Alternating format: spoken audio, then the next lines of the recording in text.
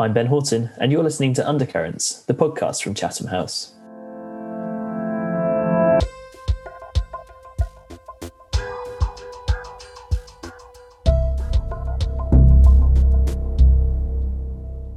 Hello, and welcome back to another episode of Undercurrents. It's just me this week, but I'm really delighted that we've got two really interesting interviews returning as we promised to our normal programming. It's been a while since we've had a regular episode, what with the mini series on cyberspace and also the bonus episode on the US elections. Would definitely encourage you to go back and listen to those if you haven't already. There was something different, but I hope that they were interesting. I found it certainly really fascinating to be part of it. But between now and the end of the year, we're back to regular Undercurrents once every 2 weeks. And we're going to be talking about some different topics this week, topics that we've not covered so far in our series. And I think that there's something to not take our minds off. They're still obviously incredibly serious subjects, but it's just nice to be able to talk about something beyond COVID and the situation in the US. So this week I had the pleasure of speaking to Thitinan Pongsudhirak, who is the director of the Institute of Security and International Studies at Chulalongkorn University in Bangkok. And we spoke about the protests that have been ongoing all year, actually, in Thailand, a huge movement calling for constitutional reform and return to a more democratic structure of government. And it's an incredibly complex picture. There's a long-standing history of political turmoil, which Thitinan really takes us through really clearly. It was very interesting to hear his take on what's been going on. It's another country that has seen these mass movements that have characterized the whole of 2020 so far. So it was really interesting to hear from maybe a country that we don't focus on a lot in Undercurrents usually. And then the second interview, another country that we've not spent time looking at in the past, we focus on Bhutan with Dr. Serena Tays, who is a recent contributor to International Affairs. Her article is available in our November issue.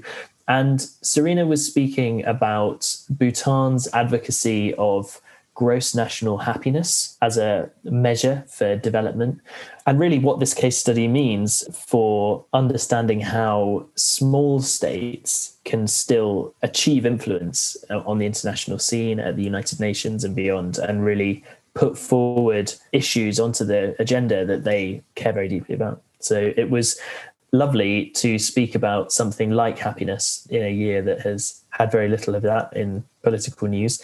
So yeah, I hope you enjoy it. Let's have a listen.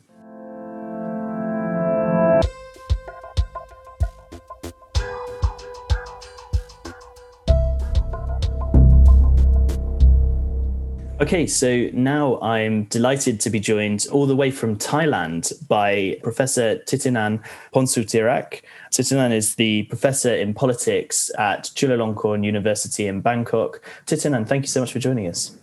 My pleasure. So we're here today to talk a bit about the protests that have been engulfing Thailand, I suppose, over the last few months. Obviously, it's been a crazy year, of course, with the pandemic, and there's been a lot of disruption. But as we've seen in other countries, it's also been a time of great activity in terms of mass movements. And I just wondered whether you could begin by giving us a bit of background in terms of the politics of Thailand. So obviously it's not just 2020 that's been a relatively turbulent year. Going back even as far as 2014, there has been some political upheaval in your country. Could you maybe tell us a bit about that and how we got to 2020? It's a long story, but I'll make it short in a limited time. Look, I think in a comparative perspective, Thailand is not the only country encountering political upheaval marked by mass movement, street demonstrations. We've seen this in other countries as well. In the Thai context, this has been ongoing for almost 2 decades. And if you will, I mean, the basic problem is who gets to rule the country and how.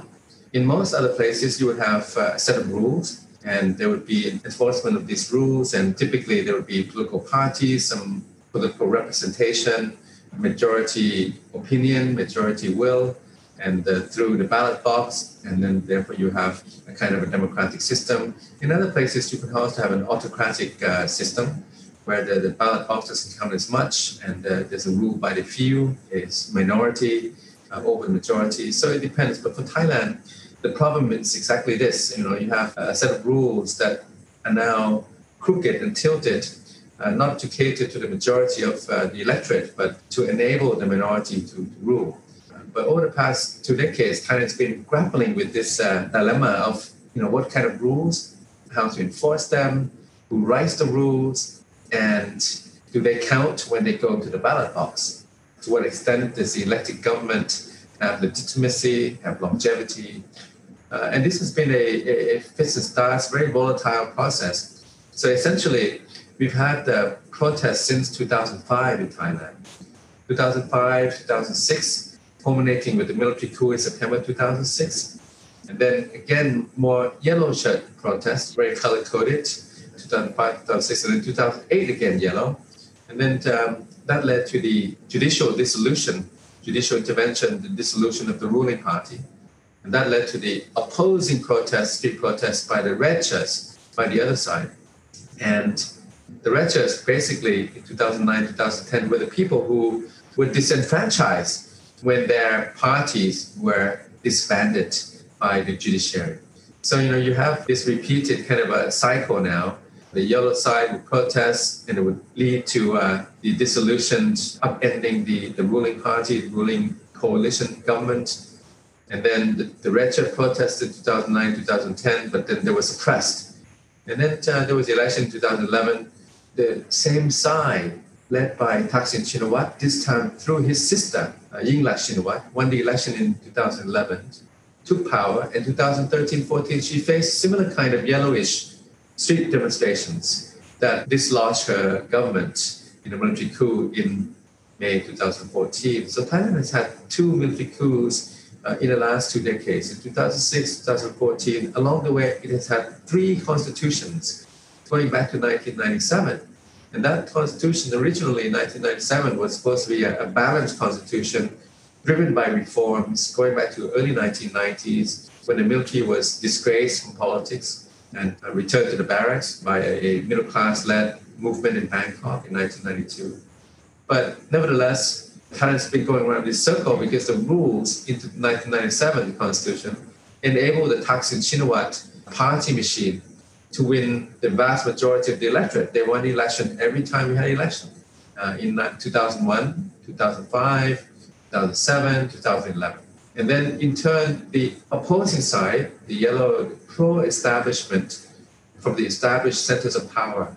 And, the established centers of power in Thailand are the military, the monarchy, the bureaucracy, the judiciary, and they run the place since the Cold War. They came in place since the Cold War. From fighting communism, communist expansionism, Thailand was still, in the early 50s, largely an agrarian economy run by military dictatorships. And then over time, the monarchy and military formed a symbiotic relationship. And over time, the monarchy rose above and superseded the military. And then, it was uniquely conditioned by the role and the personality of the late King Bhumibol Adulyadej, who was on the throne for 7 decades. 7 decades is a very long time, from 1946 until 2016. So Thailand, as we know it, the political order here has been forged from the Cold War by these traditional institutions. So when they came up against the electoral forces of the Thaksin Shinawatra, enabled by this 1997 constitution, the answer they should have come up with was an electoral vehicle that could have beaten the other side, the Thaksin side, but they did not. So they lost the election every time, and the way they came back was to craft and engineer military coup in 2006 and 2014. And then that was not enough. So they also had to use the judiciary for judicial interventions and dissolving. Imagine if a major political party in your country is dissolved, like the Labour Party or the Conservative Tory Party. You would have chaos, you would have turmoil, because the people who voted for those parties, they would take to the streets, right? Because they would have been disenfranchised. But that's what happened in Thailand. Time and again, the Thaksin side was disbanded twice. Yet the third party in 2011 still won the election. But this time, after a new constitution, after the 2014 military coup, the military, monarchy, judiciary, traditional political order, they came up with a new constitution in 2017. This time, giving the military 1/3 of parliament. In Myanmar, they have 1/4 quota in the military. So the military junta got to pick the entire Senate, 250 members, and left the 500 members in the lower house to be elected, but then tinkered with the rules to make a mixed member apportionment system against big parties. So essentially, the Thaksin party was then reduced, still coming up as the largest winning, but much reduced in size, didn't have a majority like it used to because the rules were rigged that way. And then all these other agencies abetted and assisted, such as the Election Commission, the Anti-Corruption Commission, the Constitutional Court. If you go back and look at their moves, their decisions, it was all one way. It was all the pro-establishment way. So this time, coming to this protest now in 2020, again, you have a kind of a same but different. Same meaning that you see street demonstrations again. However, it's different because this time it's not the Thaksin supporters. It is the younger generations that are coming up. They saw all that happened in Thailand. They saw the coups in 2016, 2014, judicial interventions, the crooked constitutions in 2007, 2017, and they've had enough.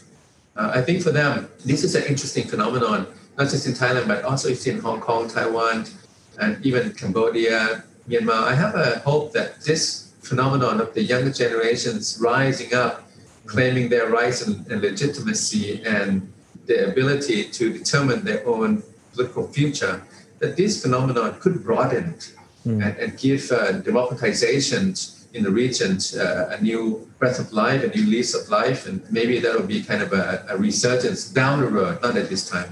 Because I see younger people, they are technologically empowered with social media platforms, with the smartphones. They have access to information that their forebear did not have.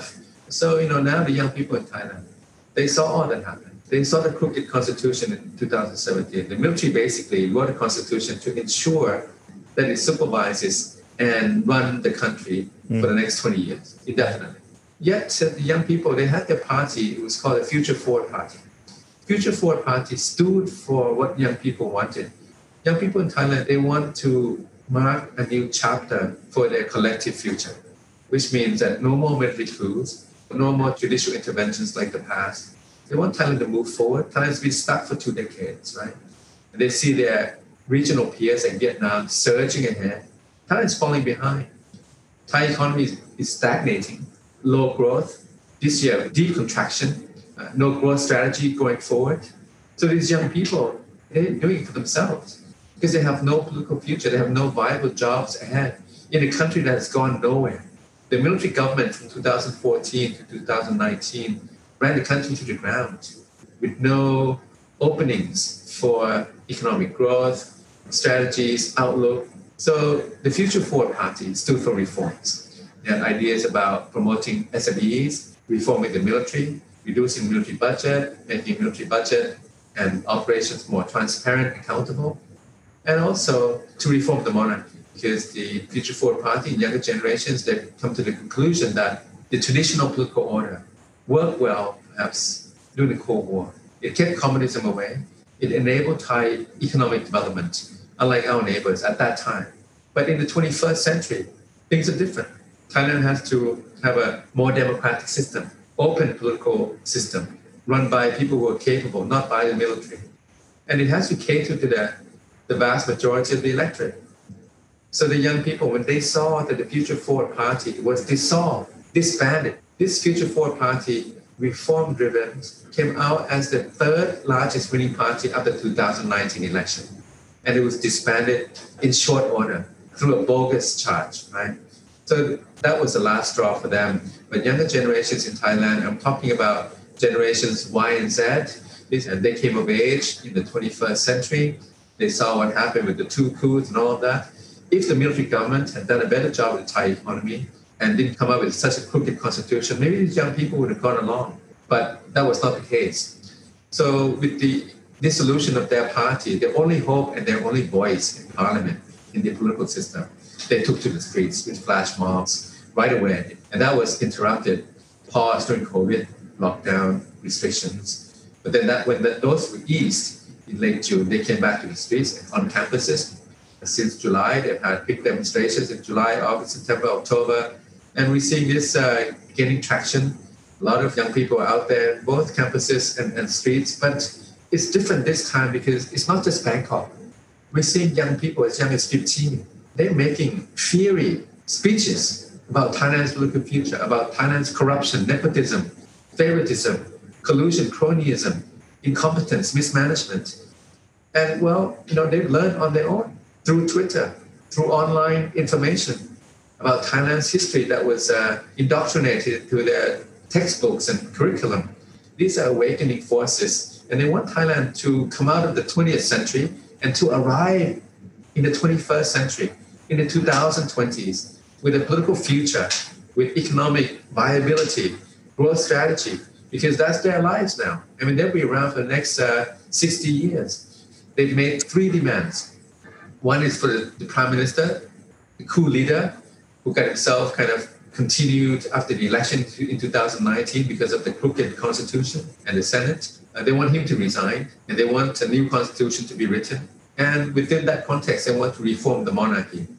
So what they want is a kind of a level playing field, transparency, accountability, and above all, I see 3 overarching rationales and motivations.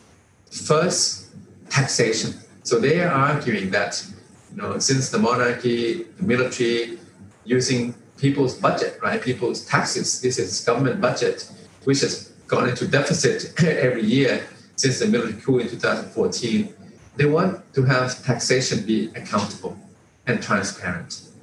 And they also want to have representation.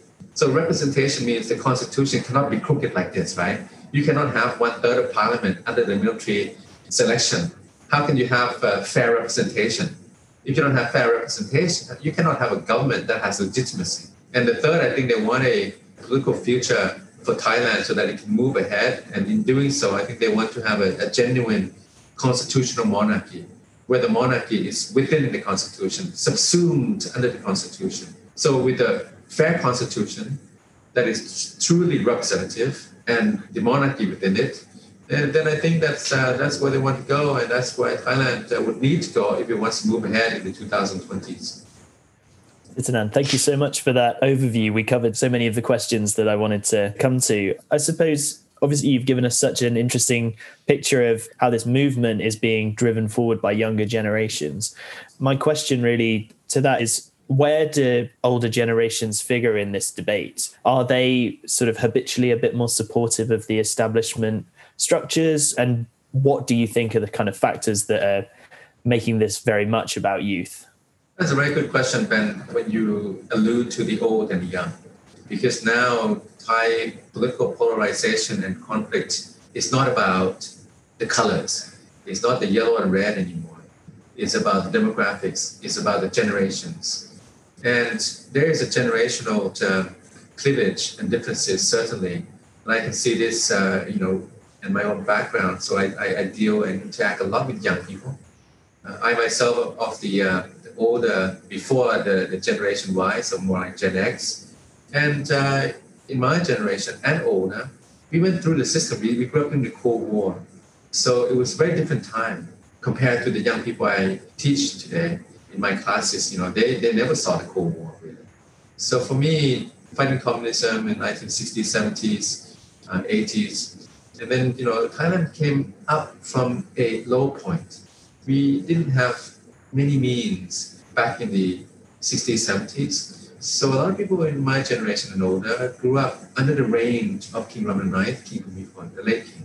And I think a lot of people grew attached to that reign, appreciative of that reign, because it got Thailand through the Cold War, when communist expansionism was virulent in China, Laos, Cambodia, Vietnam, North Vietnam, South Vietnam, and where at that time Burma was reclusive after the coup in 1962. This neighborhood was very messy and ugly and, conflicted, violent. But Thailand was kind of a unique, in its own ability and good fortune to get through all of that. So I think the older generation, they have some attachment to that era. I would say, 7 decades, from 46 to 2016, the first 5 decades were the decades of development, fighting communism and economic development. So a lot of people who grew up then became kind of respectful of the crown, of the monarchy himself, who also conducted himself in exemplary fashion. The late king never traveled outside Thailand. He didn't go anywhere for the last 49 years of his life. 49 years, no foreign travel, except for one day to Laos to open a bridge. That's it. So, when you see Thai people appreciative of that reign, I think it has a lot to do with his own personalities, his devotion, dedication, and his even lifestyle and so on. And along the way in the process, a political order came out of it as well, with the military, the monarchy, judiciary, bureaucracy. And at that time, it didn't matter so much. In the 60s, 70s, there was a bit of a challenge to the established order in the early 70s. It was put down in mid-70s, another student uprising at that time. But it was during the Cold War, communist expansionism, and we had a lot of military dictatorship from 47 to 1973, essentially, and a kind of semi-military rule thereafter. So I think the big change was in the late 1990s, after the economic crisis in 97, 98, the new constitution in 97. You can imagine, as generations expanded and became more mature, grew up, more exposed, had more means, Thailand more exposed to the outside world, globalization, and so on. People had different ideas. They wanted more. They wanted a voice. They wanted representation. They wanted to stay in the system. I think Thaksin provided that linkage. He opened up the system by providing the access, the stake in the system whereby voters were connected to the policies of a political party. Thaksin, of course, at that time was also hounded by corruption allegations, conflicts of interest, and so on. But he did change the game because he connected the masses who were previously neglected and marginalized to the political system. And since then, Thailand has never been the same since. And I think that's why the establishment kicked him out, really. But this time now with the younger generation, it's different. They didn't vote for the Thaksin party. They voted for their own party, Future Forward. And the generational gaps are fundamental.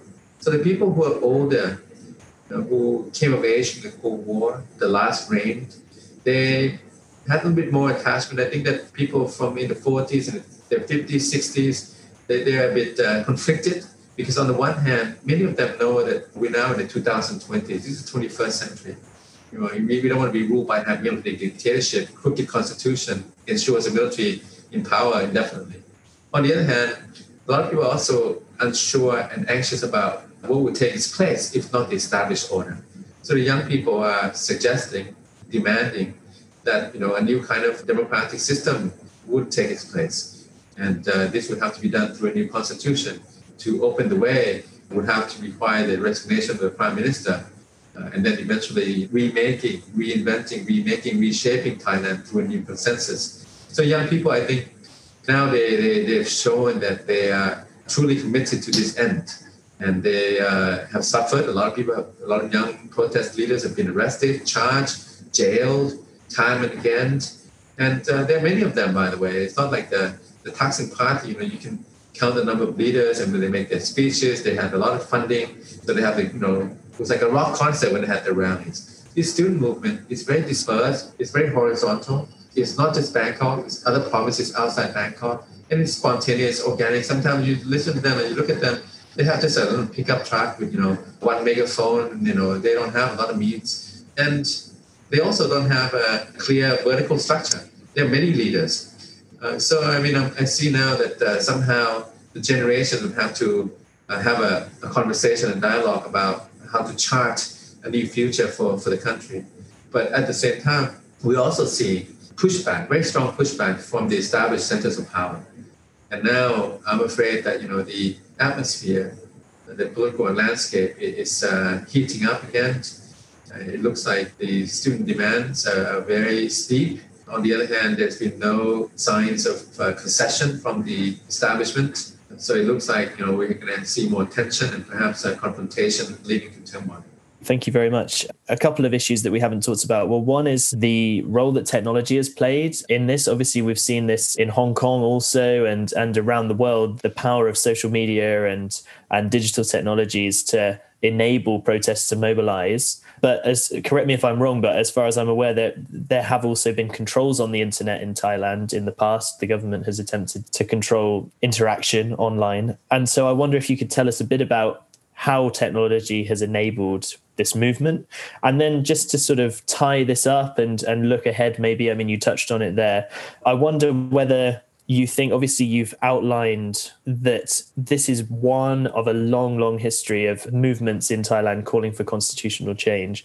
I wonder, do you think that this one is fundamentally different? Is this time the turning point? Is this different to what has come before? And are you optimistic that change can really come as a result of what we've seen this year? Technologies now are so profound.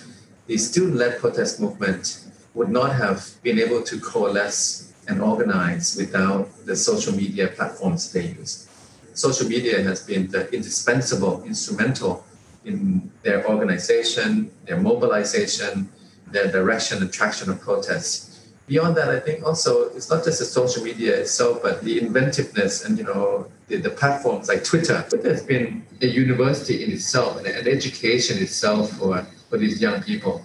I mean, they've been able to read and access information that they didn't know about before.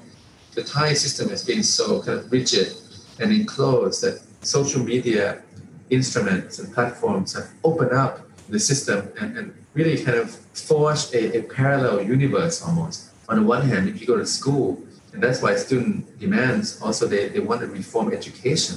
The typical high school or university, the curriculum is outdated and it's very hierarchical. It's very top-down, based on rote learning, spoon feeding, and based a lot on the state-guided curriculum, indoctrinating, socializing students to believe in certain worldview, to have deference, to have respect, not to challenge authority, and so on and so on. That caters to that kind of authoritarian culture, authoritarian rule. But the social media platforms, especially like Twitter, Facebook, and YouTube, and on, these students have been able to learn on their own. They've been exposed to alternative sources of information, and despite the fake news that we see, sometimes information is also self-evident. Photos, after a while, some photos, they become self-evident, and a lot of things that we were taught in schools, not the case. In fact, the military has been very abusive, and there's been a lot of military corruption within the military ranks and so on. So you can get this on YouTube.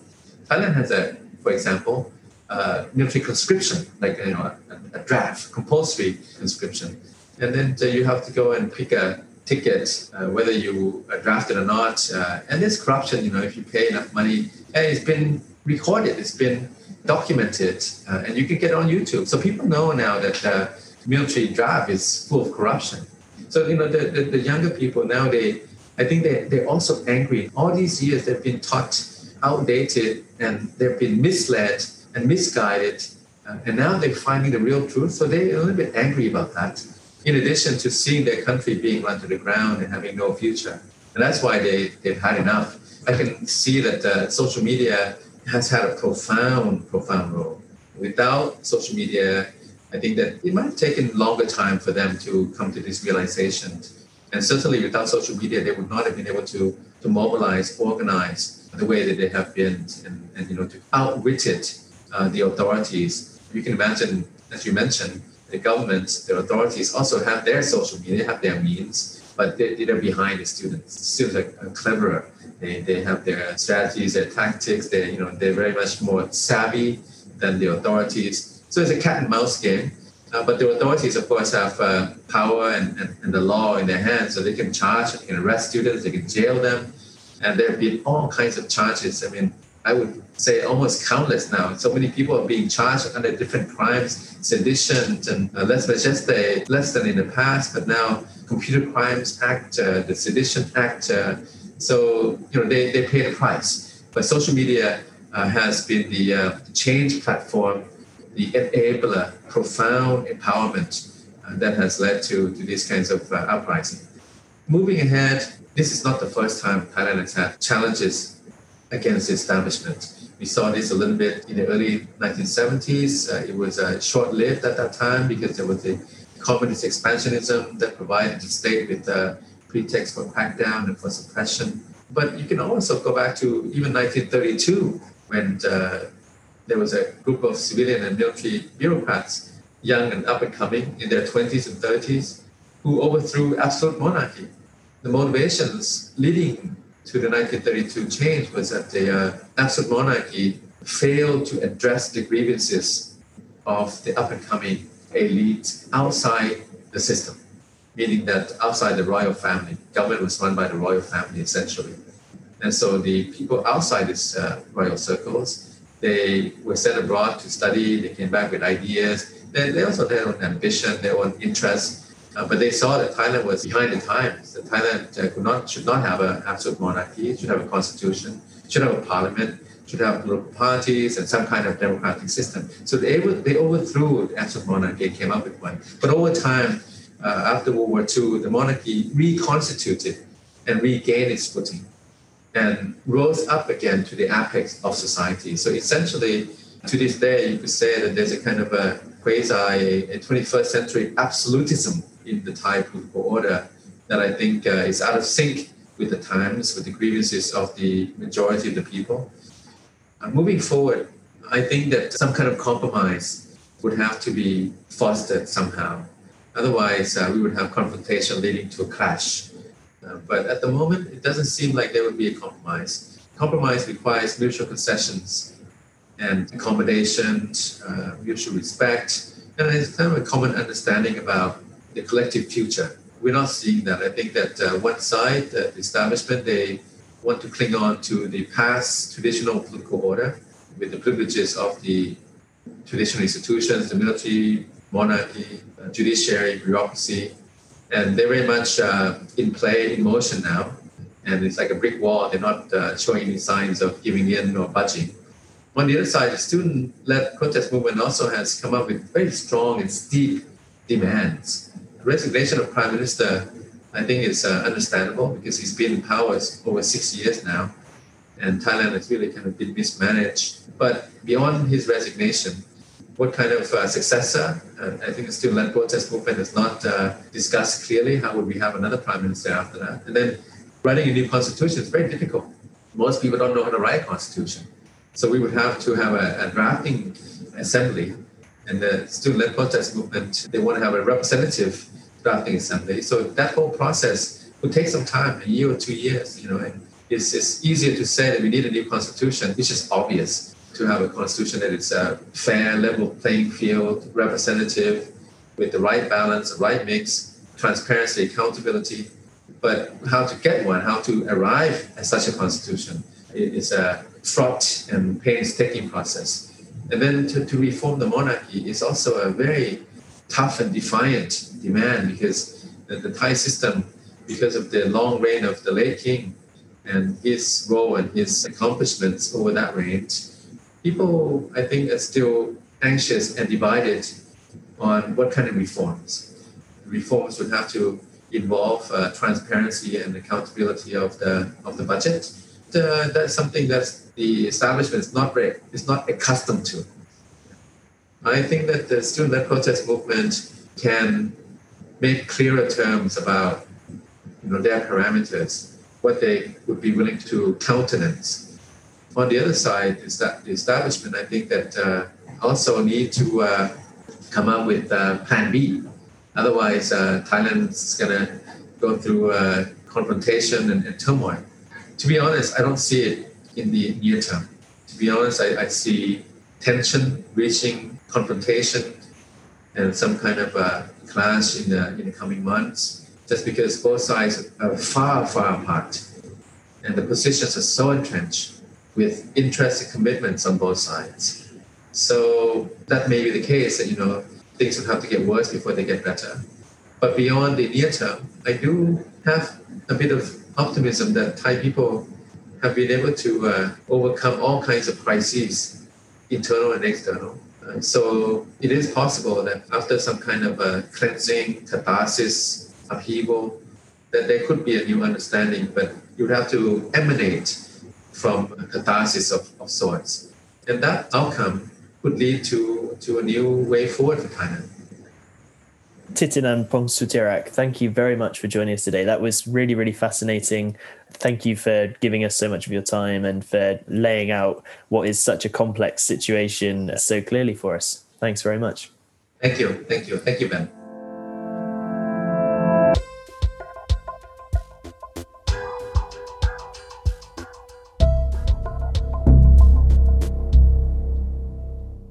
Today, I'm really delighted to be joined by Dr. Serena Tays. Serena is a visiting researcher at Newcastle University, and she's the author of a new article in International Affairs titled The Influence of Small States, How Bhutan Succeeds in Influencing Global Sustainability Governance, which she co-authored with Katarina Reitig.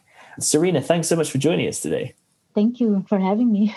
So we're going to have a very wide-ranging conversation, I can already anticipate this, about the role that small states can have in global politics and how states that aren't blessed with the structural power of the likes of the United States or China can put forward their policy priorities in the international space. So your research focuses on the example of Bhutan. And I just wondered if we could start with Bhutan and maybe you could tell us a bit about why you focused on Bhutan in particular and what area we've really seen Bhutan pushing forward an agenda in recent years.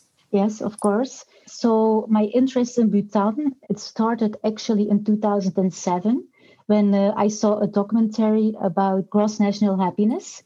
And at that time, I noticed that a lot of people were talking about the theory of gross national happiness, which I thought was interesting and it was new.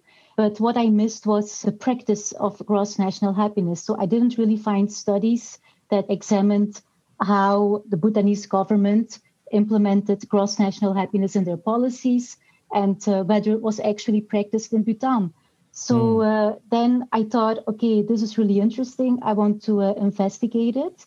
So I developed a research project and I left for Bhutan in 2009. And I did fieldwork for 6 months. And I investigated, well, the philosophy of gross national happiness, but also how and whether the Bhutanese government implemented the philosophy in their policies. So it was the start of my research on Bhutan, basically. At the end of 2020 as we are, and what a year it's been, I'm very, very excited that we can be talking about happiness. Yes, it's going to be such a positive spin. But I just wonder if you could enlighten us a bit before we go into Bhutan about what we mean by cross-national happiness. Yes, what is that philosophy? Cross-national happiness is a concept that was firstly coined by the fourth king of Bhutan, who famously stated in the 1970s that gross national happiness is more important than gross domestic product. At that time, gross national happiness was actually only a slogan. So it didn't have any content or that there wasn't any explanation to, what is it then? So then Bhutanese policymakers, they developed the concept over the years. And these days, gross national happiness is explained as a development philosophy that promotes a holistic and sustainable approach to development, which balances economic and non-economic aspects of well-being. So important to know is that the concept is also explained in terms of 4 pillars. So the first one is equitable socioeconomic development, followed by conservation of the environment, preservation and promotion of culture, and good governance. And then these 4 pillars, they are actually included into a G&H index, which is then used by the Bhutanese government to measure happiness and the well-being of Bhutanese people, and also to inform policymaking in Bhutan. How far has it been implemented in Bhutan? So these days, all policies in Bhutan, they are screened whether they are gross national happiness positive, neutral, or negative. And if they are negative, then they have to change the policy. But at the time when I went to Bhutan in 2009, there was only one ministry that actually implemented gross national happiness in their policies. So that had officially implemented it. And that was the Ministry of Agriculture. But now these days, it's cross-national happiness is everywhere in Bhutan. Your article looks very much at the projection of national interests into the international space. So I just wondered as well, how much have we seen this cross-national happiness index being picked up beyond Bhutan as well? Have we also seen this becoming popular elsewhere? Yes, it definitely has, also on different levels. So at the level of the United Nations, we can, for instance, see that the United Nations General Assembly, they adopted 2 resolutions on happiness. The first one is on the concept of happiness in development. And that resolution that calls for a holistic approach to development aimed at promoting sustainable happiness and well-being. And that was in 2011. And then a year later, the United Nations adopted a resolution on the International Day of Happiness. So that resolution declares the 20th of March each year as the International Day of Happiness. And it also encourages member states to observe the Happiness Day in an appropriate way by raising awareness, educate people on happiness, and also mobilize political will and resources to address happiness. So that's on one level. Then on a state level, we can also see that other countries adopted happiness in their policies. We can think, for instance, about the United Arab Emirates, who developed a national agenda on happiness. They also have a Minister of Happiness as well. And another example is India. They have a Department of Happiness. And then at grassroots levels, we can also see that people are inspired by G&H. So there are some grassroots groups on G&H, like, for instance, G&H USA. That's a group in the United States, and they also educate other people about the importance of happiness. They even have a happiness walk. So they walk through different states to raise awareness of happiness. So it's definitely picked up by other people. Oh, that's so interesting. So I suppose my next question really is how? Like, to what extent has this increased interest in gross national happiness, to what extent has that been driven by Bhutan deliberately? And if it has been deliberate, how have they gone about it? What have been the major strategies for getting this message out there? Yeah, that's a very important question as well. So what you can see if you look at the case of Bhutan, they've put a lot of effort in promoting the idea of cross-national happiness and happiness. So what was important in the case of Bhutan was the presence of a policy entrepreneur, is how we call it. So that is someone who is a very active and visible Bhutanese citizen who promotes the idea of happiness and G&H on an international level. And in the case of Bhutan, we can see that the former Prime Minister, Jigme Thinley, was the driving force behind the international mobilization of cross-national happiness. Mm-hmm. Now, what was important about this person and a policy entrepreneur in general is that they are very dedicated leaders and that they have charisma. So they have to be able to convince other people of the importance of the idea of happiness. So a policy entrepreneur, they also need to align the idea of cross-national happiness with other approaches to development. So they have to differentiate it. And in this case, Thinley, he aligned it to the well-known approaches of cross-domestic product, sustainable development, the Human Development Index, and good governance. And although he aligned G&H to these approaches, G&H is still perceived as a new concept because it combines these elements in a new way. And it also highlights happiness, a concept that is not mentioned by these other approaches. So there needs to be an interesting idea. It has to be perceived as new, and it needs someone who can actively and passionately promote the idea to international audiences. So that's one element of what Bhutan did to influence global policies. So, and then there were also 4 strategies, because in order to promote an idea, a country has to be visible. And Bhutan, for a long time, it wasn't really visible on the international stage. It's also located in Asia, landlocked between 2 major powers in Asia, China to the north, India to the south. So not a lot of people knew about Bhutan and also not about GNH. So what did they do? Well, they developed a national brand linked to GNH. And the slogan of that brand is Bhutan, happiness is a place. Now, what we can see is that this brand is mainly used by the Tourism Council of Bhutan, which was also chaired by Tinley at that time. The national brand increases Bhutan's visibility in the world, and it also keeps the idea of cross-national happiness alive because it is communicated to an international audience, and it's also used to attract tourists as well. Then what we also saw, another important element, is that Tinley selected the United Nations as the main venue to promote cross-national happiness and to gain policy support. So why is the UN important? Well, Tinley told me in an interview that the United Nations is the most important international organization for Bhutan because it provides a platform for small states to be seen and heard. What Tinley did is he used different venues across the UN system. So he firstly promoted GNH in 1998 when he spoke at the UNDP Millennium Meeting. And that was very important because at that meeting, he promoted happiness as a policy objective. That was the first time. And he also called for a new policy orientation. And that was the adoption of happiness as the 9th Millennium Development Goal. Now, as I already mentioned, Tinley used different venues. So at other UN meetings, he reinforced the idea that happiness is a human goal that is timeless. So he actively used these platforms. Then another strategy used by Bhutan, which was also important in spreading the idea of cross-national happiness, was facilitating learning. So what did Bhutan do? It incorporated GNH in its national curriculum.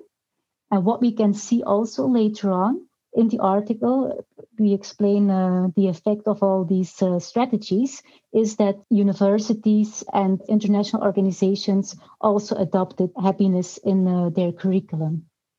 What else? Bhutan established GNH centers in Bumtang, which is a district in Bhutan. And that center that offers programs on GNH. So people learn how to incorporate elements of GNH in their daily lives, but also in their businesses. So it offers a lot of programs. And other countries, they have also established GNH centers. One can think, for instance, about France and Spain, and there are others as well. Another element, what they did is that they organized GNH conferences in Bhutan, but also in other countries, such as Canada, Thailand, and the United States. Then they also, of course, implemented GNH in local districts in Bhutan to put GNH into living practice, basically. And then the last strategy used by Bhutan is building of coalition networks. And this is also very important because these networks, they help to push the agenda, in this case, the agenda on happiness. And what we can see is that the coalition networks established by Bhutan, they are constituted by different type of actors, ranging from scientists to foreign diplomats, so they can work on different levels and push the agenda on different levels as well. What is important in the case of coalition networks is that all the people that are part of the network, that they share an interest in cross-national happiness, a critical view of GDP as a measure of national well-being, and the need for new measures of well-being and progress.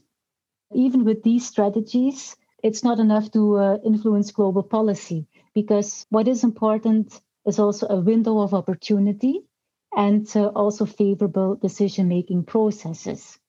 So in order to promote GNH, Bhutan needs to link the idea to a problem and a solution. So the problem addressed by Bhutan was the existing development approach, gross domestic product, which is very much focused on economic growth and which doesn't really work very well. Now, the solution to this problem was offered by the adoption of a development paradigm that is holistic and sustainable. And this development paradigm based on GNH would then promote a higher purpose for development. And the UN, again, was important in this case because the United Nations inspires widespread uptake of policies And it is an inclusive organization as it provides a platform for all member states, whether they are small, big, developed, or developing. So that was one framework condition. And the second one is favorable decision-making process. So in this case, Bhutan needed support from other countries. And the United Nations is again a good platform because each country has one vote. And as we explain in the article, Bhutan managed to convince 68 member states to support the happiness resolution, which was also adopted unanimously by the United Nations. Oh, that's super interesting. Thank you very much for the summary. I suppose my next question really is what you think we can learn from this case, from the case of Bhutan, for other areas of policy and other small states attempting to promote different agendas. Mm-hmm. What do you think the kind of key lessons are for small states that want to do this, first of all? Well, I think an important lesson from the case of Bhutan is that, well, it shows that small developing states, that they do matter and that they do have the ability to steer negotiations and contribute to their outcomes. For instance, in the beginning, when I told people that I was conducting research on Bhutan, well, lots of people didn't know about the country. And when I explained more, that they were not very convinced of the influence that small developing states can have. But I think this case shows that they really can have influence, that they are able to influence policies. And with this comes also an important lesson that size is not always indicative of the potential to influence. That's another thing that I address in my research as well. So I argue that a lot of people, they conflate the concept of size and the notion of power, but these two are two different things. And that also relates to my second point, and that is that influence, that it comes in different shades actually, and that other small developing states, that they can also exercise influence. But then again, you have to look at the context. It depends on their goals. What do they want to achieve? And how do they try to achieve it? And I think the case of Bhutan also shows that you can also be creative, right?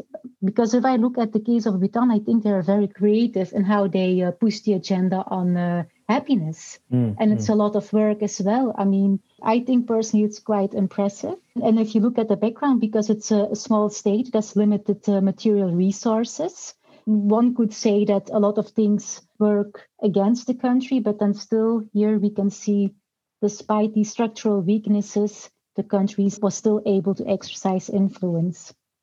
This success story aside, do you think that another factor that comes into this mix is the type of policy issue that states are trying to influence? Because, I mean, what you've described, I can sort of see exactly how it would work for something that is related to development, which obviously implicates smaller developing countries in those particular agendas. But I was trying to think whether there's any way that these sorts of processes would be applicable for what some might call the more structural kind of hard topics like, you know, security or the global economy. I suppose my question really is there a limit to the sort of issue that could be addressed through this process? And are there areas that small states can't influence as well as others? I don't like to say that small states can't do something, because they have the same agency as other states. Okay, that there might be limitations. We have to acknowledge that. But again, I think we have to look at the context. So maybe some topics are easier to exercise influence in some policy areas than others. But then on the other hand, you also have small states that acted as norm entrepreneurs who were also successful. For instance, Estonia, they are advocating responsible state behavior in cyberspace. That's a different policy area. Yes, and then you also have Sweden, which also advocates for the prevention of violent conflicts. So there are more examples, right? I do think there is a potential, but the question is then, how do you go about it, right? Yeah, absolutely. We're coming towards the end, but there was one area that I wanted to ask you a bit more on. I know that some of your other work focuses on the climate change agenda and international climate politics. And if I'm right in saying, you also think that small states can have quite a big impact in that space as well. I suppose, could you tell us a bit about how you see smaller states influencing this particular area, this climate politics agenda, and what you think's driving that? Well, we're looking then at the Pacific Island states in the area of climate change, but I think they are doing a great job in that area. So as we know, these states, they contribute the least to climate change, but they are the ones who are the most affected by climate change. And what we can see is that they take a very strong position towards the issue of climate change. And they're very active on the international level, especially also at the United Nations. I saw this also last year when I attended COP25 in Madrid. I was very impressed by their presence at the COP, but also about their contribution, right? And the initiatives as well that they take. So they really push the agenda. They use diplomacy, and they also use science as well. And what you can see is that they represent their interest in international climate negotiations by framing climate change as an existential threat, which it also is for some of the islands because of sea level rise and all these things. So they're using a lot of diplomacy and they are pushing the agenda. So one example is, for instance, and I think that really answers also your question, is the Marshall Islands. So it's the smallest country ever to secure a seat on the United Nations Human Rights Council. And what we will see is that the Marshall Islands, they will use that platform to fight for climate and nuclear justice. So they do have a say in that, and that's really important. The fact that they can secure a seat in itself, I think that's also a very good thing in itself. And it opens possibilities to influence policies in the United Nations Human Rights Council. All right. So maybe the Marshall Islands is going to provide us with another case study to come in future years to explore about how small states gain influence and push forward their agenda. Serena, I've just got one more question for you, which is, I guess, slightly projecting to the future a bit. Obviously, we've got a lot of conversations going on at the moment about the international order and how we're moving from a sort of global dynamic where perhaps one state, the United States, was dominant and pushing forward things. And actually we're moving towards a space where it's much less clear that there is a very strong sense of there being a global leader on any of these sorts of issues that we've been discussing. So I just wondered, do you think that in this vacuum that's created where actually we've got a lot more states kind of vying for influence and power, do you think that's good news for small states? Do you think that's going to provide further opportunities for small states to push forward their own agendas? Or do you think that's going to cause problems going forward? I do think it's a good thing, actually. I mean, why shouldn't small states push the agenda? Why shouldn't they step up and take a leading role on certain issues in international organizations or in the international community? I think it's more important to ask or to look at who is affected by what and listen to those people who are affected by it. Like, for instance, with the Pacific Island states, right? And with climate change. They experience these issues on a daily basis. So they have all the knowledge, right? And I think in that respect, other states and other people can learn from them. Because, I mean, we do not have that knowledge or experience, and they do have that. I think it's good. I think we will all benefit from it, probably.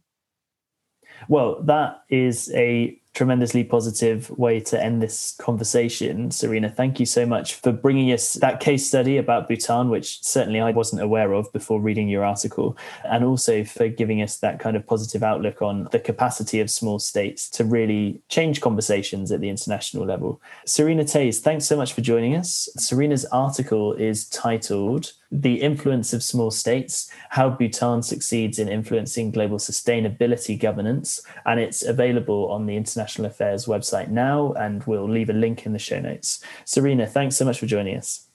Thank you for having me.